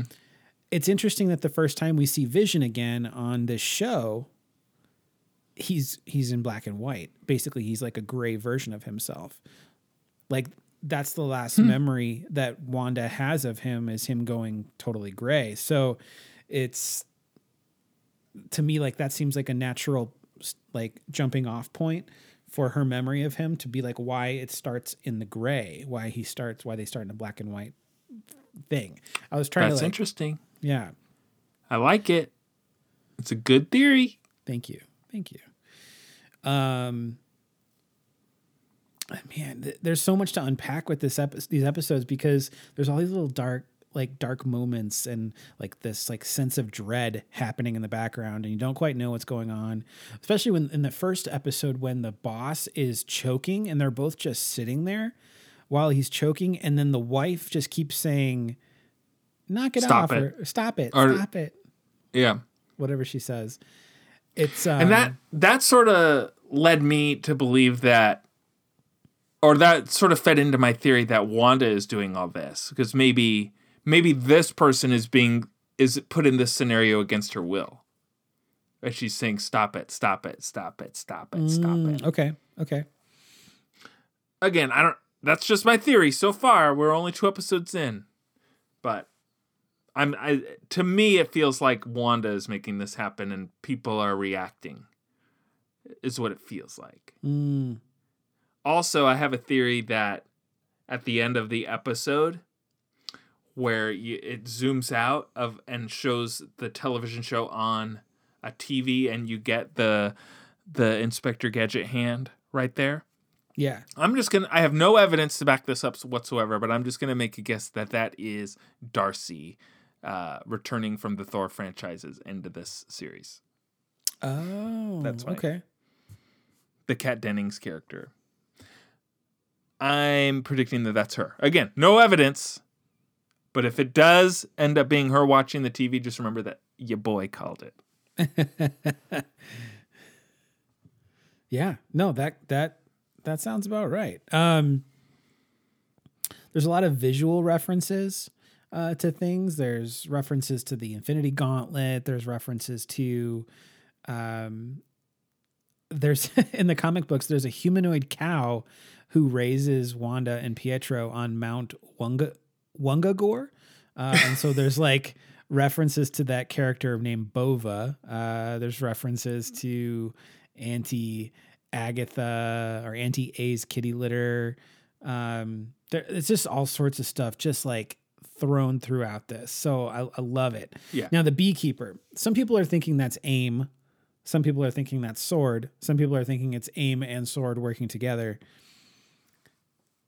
Because maybe trying to infiltrate the simulation. Yeah. They're thinking AIM because the AIM henchmen are often referred to as beekeepers because they have those yellow suits on with the hazard suit, like hazmat suit masks and stuff. I don't think it's AIM. I really don't. I think that they're just trying to get into Wanda's pocket universe somehow. Now, why he has bees surrounding him, I don't understand that at all. Maybe it's something like, when you're half awake, half asleep. Like, let's say you fall asleep with the TV on and you can hear what's going on the TV in your dream, and your dream sort of like bends to what's happening on TV. Does that make sense? Like, has that ever happened to you? Maybe it's similar to that. Like, she sees the guy in the beekeeper outfit come up, and her scenario is just automatically bending to what that could be, and then she's like, "No, forget it," and then just stops. Isn't TV fun? Remember? Oh, yeah. It's funny. I was about to say something that I just said to my wife last night after we watched this show. Because the same thought came up. So after my wife and I watched the 2 episodes, my wife and I started unpacking everything that we watched, and we were theorizing, like, what if it's this? What if it's this? And then I stopped us and I said, remember how much fun it was theorizing Marvel movies? And we haven't had a Marvel movie in 2 years. And so we haven't been doing this, and now we're just back to theorizing what we just saw. And I was about to say the same thing to you. Doesn't it feel good, Shop, to just be back in the saddle, theorizing about Marvel movies? Oh, it's so good. Chef's kiss. Chef's kiss. I'm trying to think what else I wanted to mention.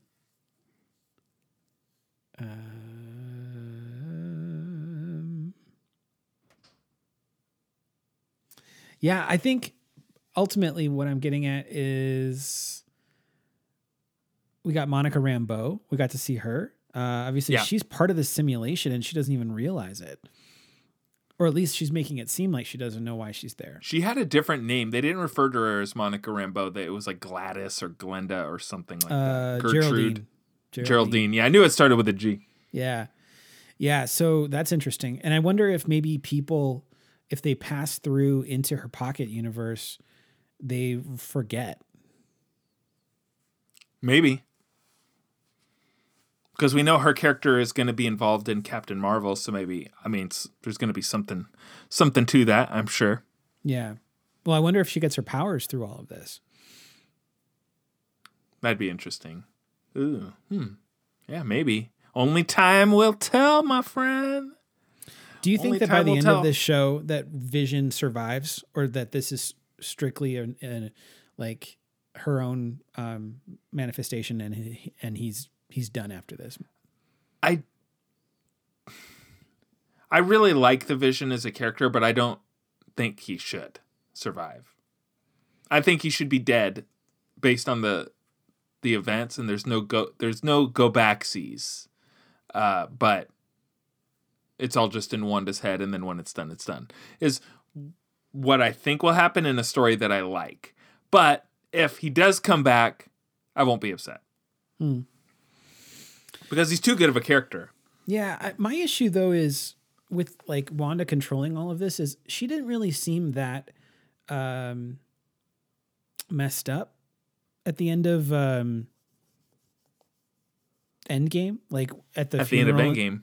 Yeah, at the end of Endgame, she's talking with Clint, and she kind of seems like she's got her stuff together. Like, I'm not saying she's got it all figured out, or I don't want to judge her based on whatever level of, whatever like stage of grief she's experiencing, but she did, Well, I don't know, man. She did get dusted, so that's true. Yeah, she really hasn't spent that much time. Yeah. Yeah, that's exactly what I was going to say. She evaporated and then came back and then immediately was thrown into a big battle and then was at Tony Stark's funeral, and that was it. Like, I don't know that she's really had a whole lot of time to process what's happened. I just had this crazy idea. What if Wanda went to like a therapist after all this to sort of like process the grief? And what if the therapist is actually like the lady who's playing this Agnes role? And so she's manipulated this to get Wanda in the, in her laying on that, the chair or whatever, and confessing everything, and then gets her into like a hypnosis. And then all of this is manifesting from the hypnosis, and she's like sort of controlling it from the inside and the outside. That'd be kind of cool. So like, that'd be kind of cool. So Wanda is in control of it because it's her own imagination, but because of Agnes being like her own superpowered like abilities or whatnot, she's helping to sort of make this more real, or she's helping sort of control and guide Wanda a certain way or another. And maybe she's being controlled by somebody else. Who knows? I don't know, man. I'm excited. Only time will tell, man. We get 7 more episodes. They're coming out pretty much every week. Yeah, so I mean, that's what you can expect every Friday from here on out for the next 7 weeks. We're gonna have new episodes. So I think what we should do, Shaf, is we should sort of keep quiet on the WandaVision front from here on out. Just enjoy it weekly to weekly, but then let's circle back. Let's do a WandaVision rewind, or we'll come up with a nice name for it. But when the series is over, let's do an official review on the show. I love it. I also love it. See, that's why we're best friends, Shaf. Yeah. Oh my gosh. So, well, then if there's nothing else, any final thoughts on WandaVision before we close out? I'm happy we got Marvel content back, and we're going to have pretty much a steady stream of Marvel content for the rest of the year, fingers crossed. Gosh, shortly that's so after amazing. this show's over, Falcon and Winter Soldier is going to be kicking into gear. We're going to get Black Widow again, in theory. We're going to get Black Widow. Loki's this year, I think. Eternals is this year. And I feel like there's even more. Shang-Chi, I think is Shang-Chi this year? Or is that going to be next year? I don't know. But it feels like and Spider-Man. Spider-Man 3 is this year, again, supposedly. So we're going to have a heck of a lot of content. So fingers crossed. Or Spider-Man 3 isn't this year, is it? No, it is. It's supposed to be. Is it supposed to be this year? Corrections Department, get on that. That's 4 things, buddy. We got to make content for next week. That's what we're doing here. Always making content. But no, I'm just happy it's back. I'm happy we're back into the groove of things with some Marvel content. Oh my gosh, it feels so good. Welcome back, Marvel. Thank you so much. Yeah. Thank you, everyone, for listening. We appreciate you. If you're looking to find us on social media, maybe you're already following our Geek So to Speak account, but you want to know what's going on in our personal lives. You can follow Wonder Rob at Wonder Rob, WonderRob, and that's on Twitter and Instagram. If you're looking to find me, follow me. That's at SchoffVO. That's SHOFF, V as in voice, O as in over, and that's on Instagram and Facebook. And definitely don't forget to subscribe. Don't forget to rate. Don't forget to review. We have great geek content coming every single week. And next week is no exception. We're really excited. We did not really review this show when it first came on the air for season 1, but season 2 is about to start. And it's bringing in an entirely new person to play the part of Batwoman. So we're going to be diving into season 2, episode 1 of Batwoman, and we're going to find out all about the new Batwoman. So very excited about that. But with that, we hope that you'll tune in. Same geek time, Same geek channel. have a good one, everybody.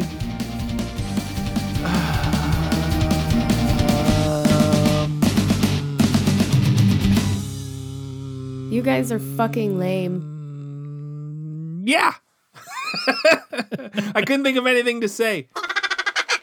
So what's happening with the TV show? You come up with anything? No, nothing. Why don't they have salsa on the table? What do you need salsa for? Salsa is now the #1 condiment in America. Do you know why? Because people like to say salsa. Excuse me, do you have any salsa? We need more salsa. Where's the salsa? No salsa. You know, it must be impossible for a Spanish person to order salsa and not get salsa. I wanted salsa, not salsa. Don't you know the difference between salsa and salsa? You have the salsa after the salsa. This should be the show. This is the show. What? Yes, just talk. Yeah, right. I'm really serious. I think that's a good idea. Just talking? Well, what's the show about? It's about nothing. No story? No, forget the story. You gotta have a story. Who says you gotta have a story? Remember when we were waiting for that table in that Chinese restaurant that time? That could be a TV show. And who's on the show? Who are the characters? I could be a character. You? Yeah, you base a character on me. So on the show, there's a character named George Costanza? Yeah. What, there's something wrong with that? I'm a character. People are always saying to me, you know, you're quite a character. And who else is on the show? Elaine could be a character. Kramer. Now, he's a character. So everybody I know is a character on the show. Right. And it's about nothing. Absolutely nothing. So you're saying I go into NBC and tell them I got this idea for a show about nothing. We go into NBC. We? Since when are you a writer? What writer? We're talking about a sitcom. You want to go with me to NBC? Yeah, I think we really got something here. What do we got? An idea. What idea? An idea for the show. I still don't know what the idea is. It's about nothing. Right. Everybody's doing something. We'll do nothing.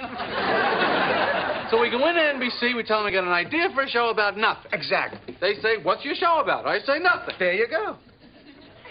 I think you may have something here.